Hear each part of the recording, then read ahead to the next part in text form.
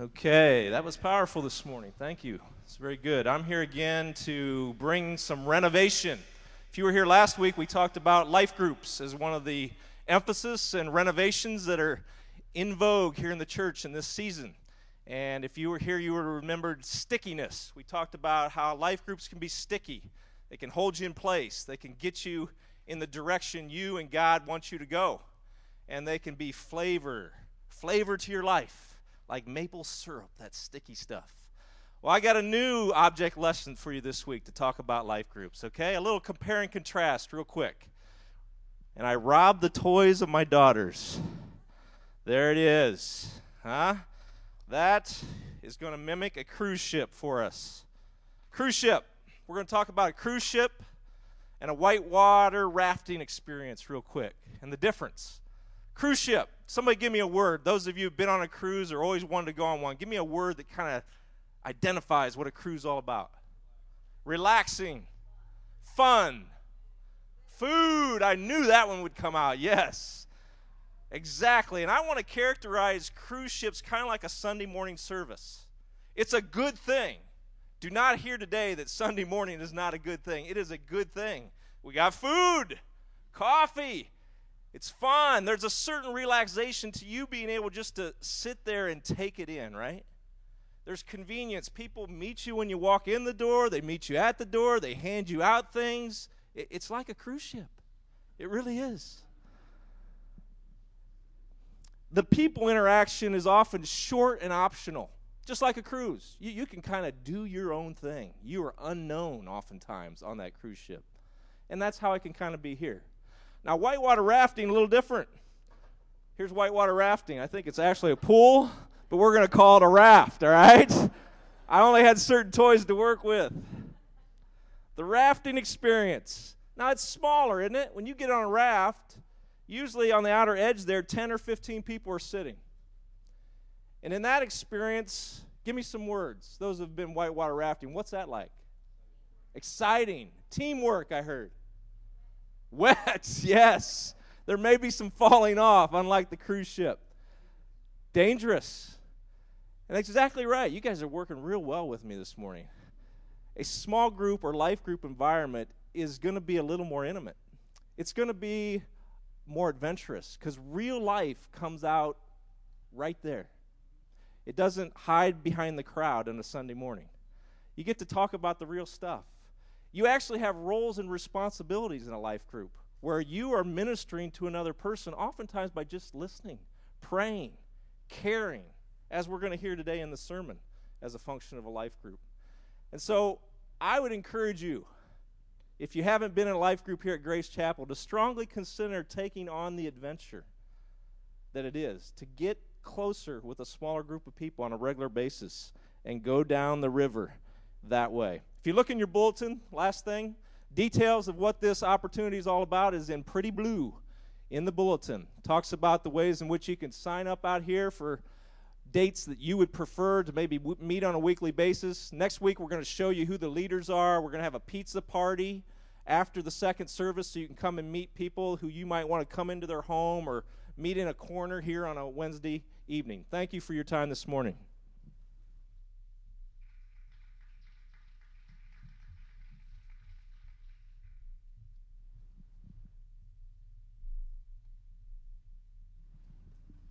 Today we'll be reading from 1 Thessalonians 3, 9 through 13. How can we thank God enough for you, in return for all the joy we have in the presence of our God because of you? Night and day we pray most earnestly that we may see you again and supply what is lacking in your faith. How may our God and Father himself and our Lord Jesus clear the way for us to come to you. May the Lord make your love increase and overflow for each other and for everyone else, just as ours does for you. May he strengthen your hearts so that you will be blameless and holy in the presence of our God and Father when our Lord Jesus comes with all his holy ones.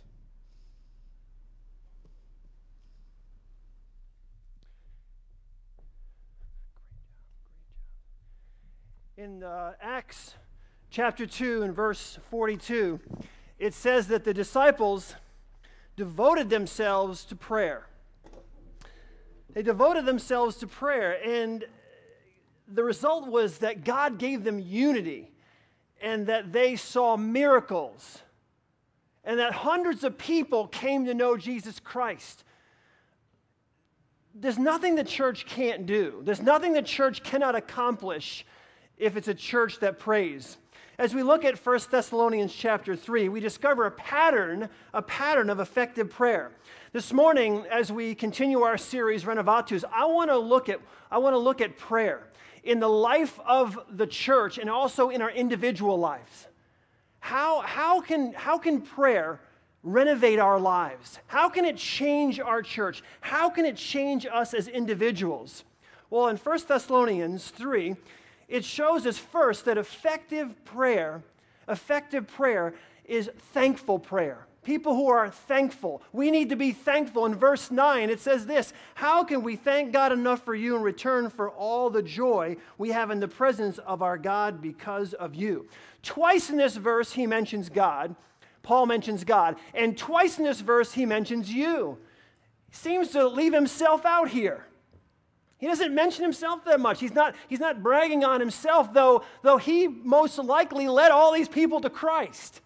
Now, I'm sure I didn't lead all of you to Christ. I led some of you to Christ, but Paul most likely here led most of these folks to Christ, and he leaves himself out. He doesn't put himself in the forefront. He mentions God twice. He mentions you twice. You know, I find something significant about the words that he uses here. Paul understood that success in ministry is brought about by prayer, and the power of prayer comes from God. It's not about him. It's not about what he can do. It's not about his gifts and abilities. He's saying the most important thing is prayer. And who brings about, who's behind the power of prayer, and that's God. You know, we are just human instruments. God uses you. God uses me. We are his instruments. So instead of bringing glory to himself, instead of drawing attention to himself, like many people in our culture do today, Paul gives the credit to God. Paul gives the glory to God. You know, when you think about praying, some of you are new Christians, you think, well, I'm not really sure how to pray. That's why I don't pray. It's very important. It's a great thing to do to start out your prayers with thanks and praise. In Psalm 100 and verse 4, it says this. It says to enter his gates with thanksgiving and his courts with praise. Spend that time praising and thanking God. May that be the first thing that we do when we come before God. We thank him. We give him the glory. We thank him for things he's done in the past. We focus our attention on him. Paul also tells us that our prayers should be relentless. Our prayers should be relentless. We need to pray all the time. He says night and day we pray. Night and day we pray. I mean, think about this. When was the last time something so touched or moved you or so burdened you that you were urged to either get up in the middle of the night because it woke you from your sleep, it was on your heart, or that you just couldn't fall asleep because you were praying for this? You were crying out to God for this. When was the last time you were so burdened that you prayed that way? You know, we almost lost when you guys went through this with us, we almost lost our grandson Oliver right after he was born. I'll tell you what, I was trying to find a word for that. It injured my heart. That whole experience injured my heart. And Deb's as well. And we prayed day and night for Oliver. You know, I know many of you are praying with us, and it's amazing when you go through a difficult situation. It is amazing when you have people around you who are praying with you, who are praying for you. It's amazing what you can stand up under when you know you have others who are praying along with you. Many of you know Mike and Kathy Benkin. And I asked them to come because they faced an even more challenging season of their lives with their granddaughter, Rachel. And I asked them to come and share how prayer affected their lives, and also how being around those within the body of Christ and coming around them affected them as well. Come on over, Kathy. Is that on? Okay. Hi, I'm Brian Hitchcock, and along with Jeff Atkinson, Jeff and Phyllis, and my wife Karen, we lead a Tuesday night life group in the Atkinsons' home. And Mike and Kathy have been part of our life group for several years now. And about the same time as they started coming to our life group, they had a pretty major family crisis, as Jeff mentioned, with their granddaughter, Rachel. She was diagnosed and being treated for leukemia. And so one of the things I wanted to ask Mike and Kathy was, how did being part of a life group help you guys through that time? Well, I mean, the first thing that helped us more than anything was the big question is why would God choose a 1-year-old to give her leukemia? So that really helped an awful lot. But the biggest thing, I guess, it's like when you get something like that and you're told something like that, it's like it feels like the weight of the world is upon you. And what happens with the life group is it really helps spread that out. I mean, it took an awful lot of weight off our shoulders. So it's because everybody else was willing to take a part of that same problem, same grief. So that was probably the biggest difference of all. I'd like to back up a little bit and tell you about how we got involved in a life group. Michael had gone to Nigeria. We started to come to Grace Chapel. And a couple said, would you like to go to a life group? We had heard about them. We had no clue what they were. So I said yes. When I told him, he said no. So that's how it was. And we argued all the way to Jeff and Phyllis's house. And of course, we had to be the first ones there. We didn't have a clue as to what was going on. But it didn't take long for us to realize what these people meant to each other and what they could also mean to us. And it was a life-changing experience when we got there. And this was prior to Rachel getting sick. How did you feel about asking for prayer from your life group when you first started?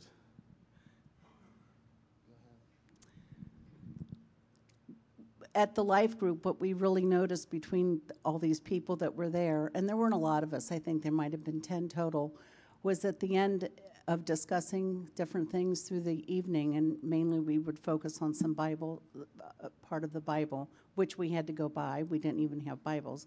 But so we're there, and at the end, Jeff would always ask, are there any prayer requests?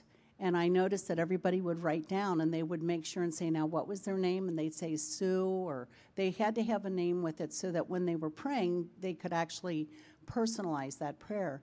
And I watched every week as people would ask for prayer requests. So it became, and then I heard the prayers that other people would say for these individuals, and they were so sincere and so profound. To listen to it, it just weighed on my heart how much these people really cared about each other. As Kath was saying, it's like it was like we started off like there's this list and here's these we pray for, and it wasn't like we just prayed for Rachel. It got very specific. We always prayed for what was going on that week, and it seemed like in the battle of leukemia, there's always something new each week, some new problem, and it's like was this fungus or this fever, and it's like we were kind of specific with our prayers, and it seemed like every week we attacked something specific, and every week we had results. So how do you feel about that now? I mean, initially it was kind of scary, but how do you feel about the whole situation of prayer in the life group now? It's the first thing I did when we found out. Right before Rachel got sick, they said she had the mumps, and I kept thinking, I had the mumps. I know they hurt like the dickens, and she wasn't feeling badly, but I knew deep down that something was wrong, and I emailed Phyllis and said, something's going on. They think she has the mumps. I don't think that's what it is. So the prayers had already started. Well, when we got the initial diagnosis, it was so devastating, but the first thing that came to mind was I was going to let our life group know so they could help us. Thanks. Do you have anything to say? Besides, it taught me to pray. I mean, it taught me that it's like, here's these people praying in our life group all the time. So it's like, it was like, it had to be coming from me. I needed to learn how to pray to my family. So when all our kids were around, it's like, because I never did it. It's like, it was great to be able to get in that circle and learn how to pray. And I still don't do it at the life group because I feel I can't do it, but I can do it at least to my kids. So it's starting somewhere. Well, thank you, guys. You want to say? Just real quick, I would have never, we were at the hospital and we were getting ready to leave, and it was just our daughter and our son-in-law. And all of a sudden, out of the clear blue, Michael said, we need to pray. And I could have just fallen on the floor because that's not something that he would normally do. And we joined hands and we prayed over our granddaughter. And every time we left her, we did the same.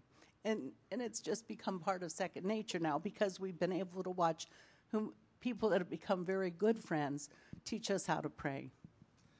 Well, thanks, Mike and Kathy. And we'd be remiss if we didn't also just rejoice in the fact that, at least in this instance, God's answers to the prayers for Rachel were positive from our perspective, that she is doing well, and we continue to pray for her. But thank you guys for coming on up here.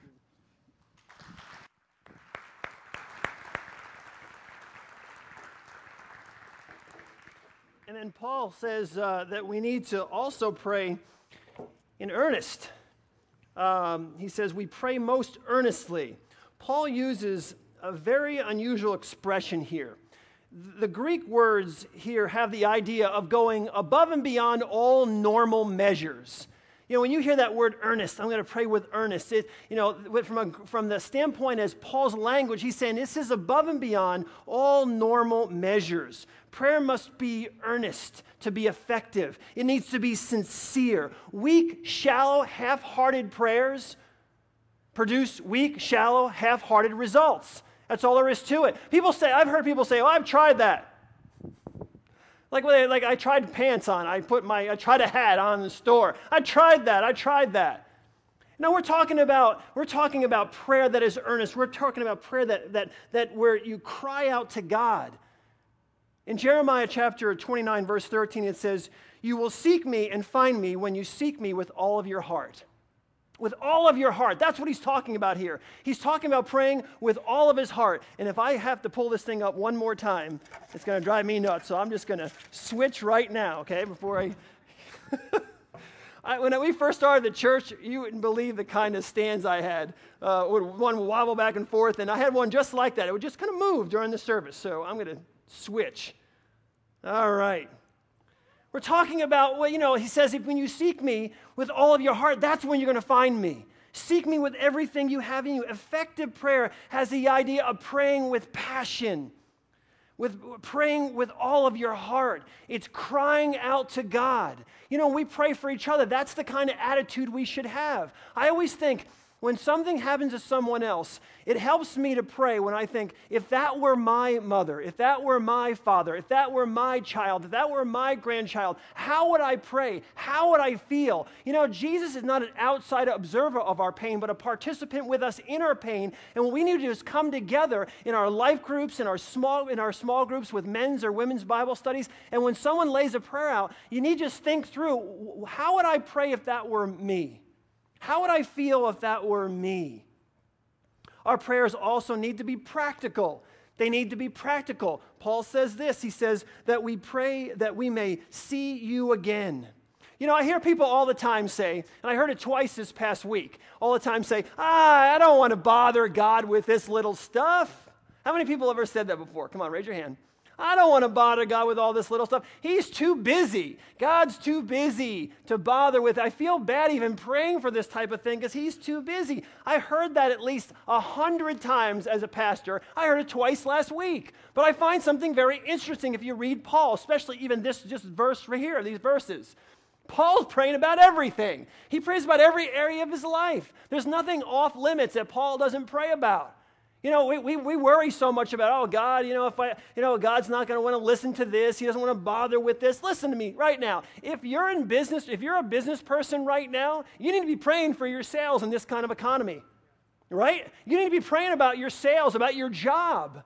If you're a doctor or you're a nurse, you need to be praying about what's going on in healthcare. It's okay to pray about those things. You need to be praying for your patients. You need to be praying for all of the changes that are going on. If you're a teacher, you need to be praying about your school district and the levies that might pass or not pass, about your students. If you're a student, you need to be praying about your grades. Seriously, you need to be praying about who you're going to be sitting with at lunch. And that's huge. I know it's a huge thing. I talk to students all the time. You know what the biggest thing was before school started? Who's going to be in lunch? Who am I going to sit with at lunch? Remember? You think about that. And we think, so pray for your friends, pray for your classes, who you're going to be sitting with in your classes, and how your school day is going to go. These things, if they matter to you, they matter to God. If they matter to you, they matter to God. Nothing is too small to share with God. It's not like he's going, oh, no, I can't listen to that because I have to listen over there. God can hear all things at all times. He's not worried. Obviously there's always going to be children starving in Africa, and you're worrying about where you're going to sit in the lunchroom. Yes, you are, and God cares about who's going to be sitting with you at lunch. At the same time, the person's crying out from another country that they're starving. God can hear them both, and he cares about the details of your life. And it's not just because you go there when things are really burdensome and overwhelming. You build intimacy and relationship when you share with people the simple things in your life. Can you imagine only sharing the big things with everyone you're close to?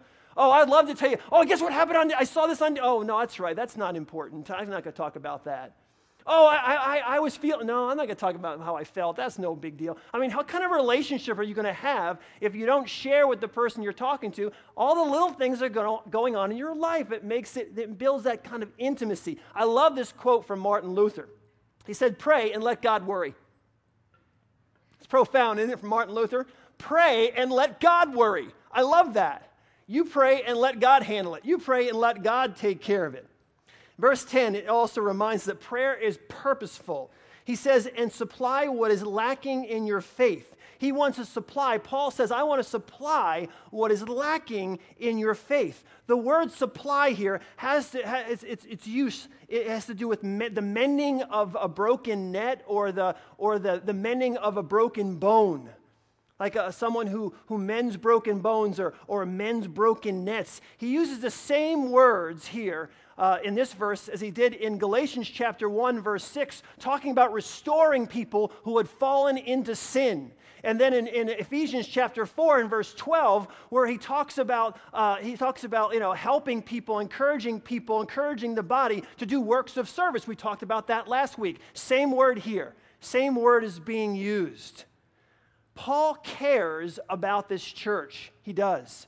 He cares about this body of believers. He's not just verbally giving them information. He's not just verbally instructing them, but he's praying that God would help them overcome their faults. So he's not just talking from his brain, his mouth. He's going to God and he's saying, he's not just instructing them, don't do this and don't do that. But then he's going and he's praying that God would help them overcome their faults.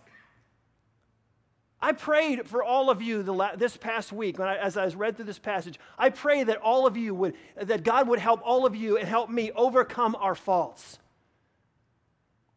That God would help us overcome the things that we're struggling with, those sins that so tempt us. That God would help us overcome those things. Because Paul truly cared about these folks. When we see faults in other people, when you see faults in other people, do you pray for them? When you see faults in other people, do you pray that God would supply what they're lacking? You see someone do something, do you pray, oh God, help that person, supply that person with what they're lacking in their faith? Is that your first response, or is your first response criticism? You're critical of that person. Can't believe they did that. I don't want to be around this person anymore. Is your first response criticism to look at what the other person's doing and just criticize? Or do you go like Paul did and say, God, I pray that you would supply what is lacking in this person's faith. I pray that you would supply what is lacking in pastor's faith. You guys know me well enough. You know what's lacking in my faith. And I could sit in front of hundreds and hundreds of critics. But I could also sit in front of people who are saying, I love him, and I want to help. God, help supply what is lacking in his faith. When you see other people in the body, that should be our heart, to pray that God would supply what is lacking in their faith. Think about it. Do we immediately just pass judgment, or do we, in our response, do we show love and compassion and grace to one another? When you see someone in the church, not kind of your style of person or whatever personality, do you pray that God would just help them overcome their areas of personality weaknesses, that God would come around them and strengthen them and give them encouragement? Or do we just kind of sit back along with our culture and we just criticize. I try to apply this quote from C.S. Lewis with the people who are around me. The Word of God, I build my life on the Word of God. But I'll tell you something. This quote from C.S. Lewis is this to me is my favorite quote outside of the Word of God. It says, humans are very seldom either totally sincere or totally hypocritical. Their moods change, their motives are mixed, and they are often themselves quite mistaken as to what their motives are. I want to read it to you again. Humans are very seldom either totally sincere or totally hypocritical. Their moods change, their motives are mixed, and they are often themselves quite mistaken as to what their motives are. If we understand that about each other, that's called giving someone grace. That's called just giving someone grace. It's allowing a person to mess up. It's allowing a person to be who they are and to encourage them, not just look at them and say, just throw the baby out in the bathwater. Yet allow people to grow in their relationship with Christ. Our culture loves to talk about, how we're supposed to be tolerant of each other. Tolerance, they throw tolerance around, but that's all it is to them, words. It's words, while their hearts are at best aloof and at worst hateful. It's amazing in our country how we love to talk about tolerance and how intolerant our culture is of one another. I mean, go look at the news. It's brutal the way we talk to each other. And I'm not picking on liberals and conservatives, but liberals will talk about how we should all be tolerant. But are they tolerant? And switch it around. Tolerance. My goodness. You know what, my friends? Prayer proves the sincerity of the heart. Prayer proves the sincerity of the heart. If you really care about someone, if you really want to see them grow, if you really want to see them change, if you really want to see them even come at it from your point of view, you need to invest in prayer for that person. We need to pray for each other. We need to give ourselves over to God in prayer for one another. In verse 11, we reminded that effective prayer trusts the results to God. It trusts the results to God. It says, now may our God and Father himself and our Lord Jesus clear the way for us to come to you. Paul understood that only God could allow him to return to Thessalonica. Only God. And so he makes his plans and he puts it in the hands of God. He plans everything out, but he puts it in God's hands. That's what we need to do. He knew that God, here he says that God will clear the way. Paul knew that God would clear the way of all the obstacles that would stand in his way from getting back to Thessalonica. He knew that. But he also realized that God may not clear the way. But either way, Paul was content to trust the will of God in his life. He was content to trust God's will, whatever God's will may be. And that's where we struggle sometimes. If the answer is yes to the question you're asking, we're good. The answer is no or wait, we're not so good. Paul was saying whether it's yes, no, or wait, I'm going to trust God with all of it. Now, if you're not sure how to pray for someone, you're thinking, well, this is good so far, but I'm not really sure. Mike was talking about it. He wasn't sure how to pray. If you're not sure how to pray, Paul here gives us two important elements that he wants us to include, and those are found in verses 12 and 13. He says we should pray that their love would increase. Pray that their love would increase. We need to pray for each other that the love that we have in our hearts would continue to increase. Verse 12 says this, may the Lord make your love increase and overflow for each other and for everyone else, just as ours does for you. Now, I think we can all understand these words. No one can ever get enough love. None of us can ever receive enough love. So we understand what he's talking about here. See, if we're full of God's love, then it's going to overflow into the lives of other people. And as we love others, as we invest in the lives of other people, it'll make a difference. It'll impact their lives. It's not enough to be nice, just be nicey nice. Paul's saying that we need to continually grow in our ability to love others, that we should continually ask God to fill us with his love so that it overflows in the lives of other people. Second, he says, pray for spiritual growth, for holiness. Verse 13, it says this, may he strengthen your heart so that you will be blameless and holy in the presence of our God and Father when our Lord Jesus comes with all his holy ones. So first there's love, and from love comes holiness. you have love, and from this love comes holiness. Holiness separates us from our sin and allows us to dedicate our entire lives to God. It allows us to put aside those things that are tempting us. It allows us to overcome those things that are holding us back and to say, Lord, I give my whole self to you. I'm poured out completely to you, Lord. See, love and holiness go together. You can hardly have one without the other. You need the two working together. This is called sanctification.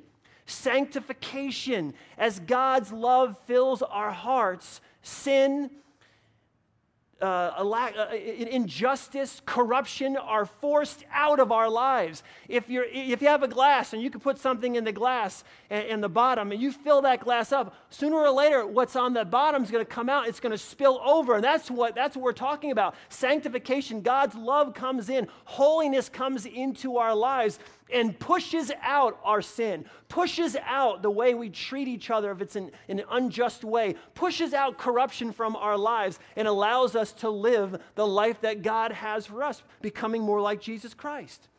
Okay, so now we know how to pray, but how do we make prayer a part of our everyday lives? Because if this church is going to be what we want it to be, if we're going to go where God wants us to go, if we're going to accomplish all that God has called us to accomplish, we have to be a church of prayer. We have to pray. Corrie ten Boom asked this question: is prayer your steering wheel, or is prayer your spare tire? My friends, I can tell you this: if you don't make a plan to pray, then it will always be your spare tire. If you're waiting to feel like praying all the time, then you can probably guess that you're not going to be a prayer warrior. If you're just waiting to feel it, I don't feel like praying. If that's what you're thinking all the time, then most likely it's not going to be happening in your life. I don't know anyone who's an effective prayer warrior. I don't know anyone who has an effective prayer life who prays by accident. As time goes, I don't think about it. I just go by, and if I pray for something, I pray for them. If I don't, I don't. I don't know anyone who just prays by accident who's effective. So let me share some simple thoughts here as we close out to help you in your plan of prayer. You need a plan. There needs to be a plan. And I'm not trying to make it too structured, but you do need a plan. Let me throw some thoughts out. You'll find your prayer life growing in leaps and bounds if you'll pick one or two other people who will pray with you on a regular basis. Someone who can help keep you accountable, because it becomes a habit. And so the consistency starts to build in your life. You get a couple of people around you, and you pray with them, and that builds accountability, it builds a habit, and it builds consistency in your life. It also helps to pray at the same time every single day, if you can. Now, you can pray throughout the day. I'm just talking about one specific time that you maybe think, I'm going to pray this time, and regardless of what else happens, I'm going to pray every day about this. Because that, again, it creates a pattern in our lives. It helps create that pattern and that consistency. So think of maybe one time in the day that you can pray and go from there and build from there. It's also important, maybe you can, some of you enjoy writing. Some of you enjoy journaling. Journal your prayers. Here's how this will help, okay? If you journal your prayers, you write that down in your prayer journal, what you're doing is you're saying, okay, now I've captured this prayer. And because a lot of times we pray and we forget what we prayed. God's answering your prayers all the time from a year ago. You forgot you even prayed that. So you don't really thank him because he's answered your prayer that you asked a year ago or 2 years ago or 6 months ago, but you forgot you even asked, and he gives it to you, and you don't thank him because just, went off the top, you didn't think about it anymore. This will remind you that you asked this prayer, and then you'll also get the response, and you can write that down. And as you go back in your life, you'll say, yes, I see the power of God working in my life. I prayed this, he answered. I prayed this, he said, wait, and then he answered. You begin to build strength in your relationship with God. Another way is to study the Bible and pray Scripture. Study the Bible and pray Scripture. Prayer and the Word of God go together. Listen, this is important. If you pray without the Word, your faith can become unstable. If you just pray and pray, but you're not reading the Word, your faith can become unstable. If you just read the Word, but you don't pray, then your faith can become cold and stagnant. So you need to pray and you need to read the Word together. When you combine the power of God's Word with the power of prayer, your life is transformed. You are a stronger believer in Jesus Christ, and your prayers are more effective when you combine the Word of God, the truth of God's Word, and the power of prayer. Your life is changed. You become a stronger believer in Jesus Christ, and you are more effective in your prayer life. My friends, the more time, think about this, it's simple. The more time you spend with God, the more time you spend with Him and get to know Him in His Word, the more time, the more intimacy you want to spend with Him. The more you get to know Him, the more you want to spend time with Him. That is so important, to spending that time with God. E.M. Bounds wrote this: "Those who know God the best are the richest and most powerful in prayer. Little acquaintance with God and strangeness and coldness to Him make prayer a rare and feeble thing." A rare and feeble thing. As we close out, I want to encourage you this morning. We're going to have some prayer people up front here to the left of me. If you need to pray about something in your life after this service, we want you to come forward, come right up here. We have people who will pray with you. At 4:30 tonight, we're going to come back for a time of prayer. If you're not comfortable praying out loud, you don't have to pray out loud. This is not going to be going around a circle praying out loud. This is going to be a time of prayer. We can come together and pray silently and pray out loud and pray for each other. If you want to come back at 4:30, let's spend some time as the body of Christ in prayer. And then right after is Renee Gonzalez and Craig Avon are doing a concert here as well. And so if you'd like to stay for that, you can do that as well. Just make it a time of prayer and worship tonight. Let's bow our heads. Father God, thank you so much for this incredible day you've given to us, and thank you for the way you're moving in our church and in our lives. And we just pray, dear God, that you would continue to put upon our hearts the desire, the need, that passion to pray, because we know that a church that prays can accomplish all that you have called us to accomplish.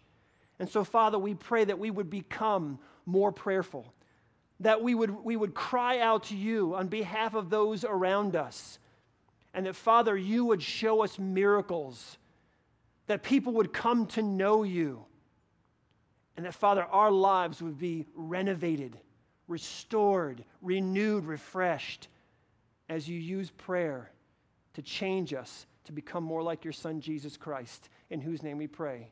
Amen. Have a great week.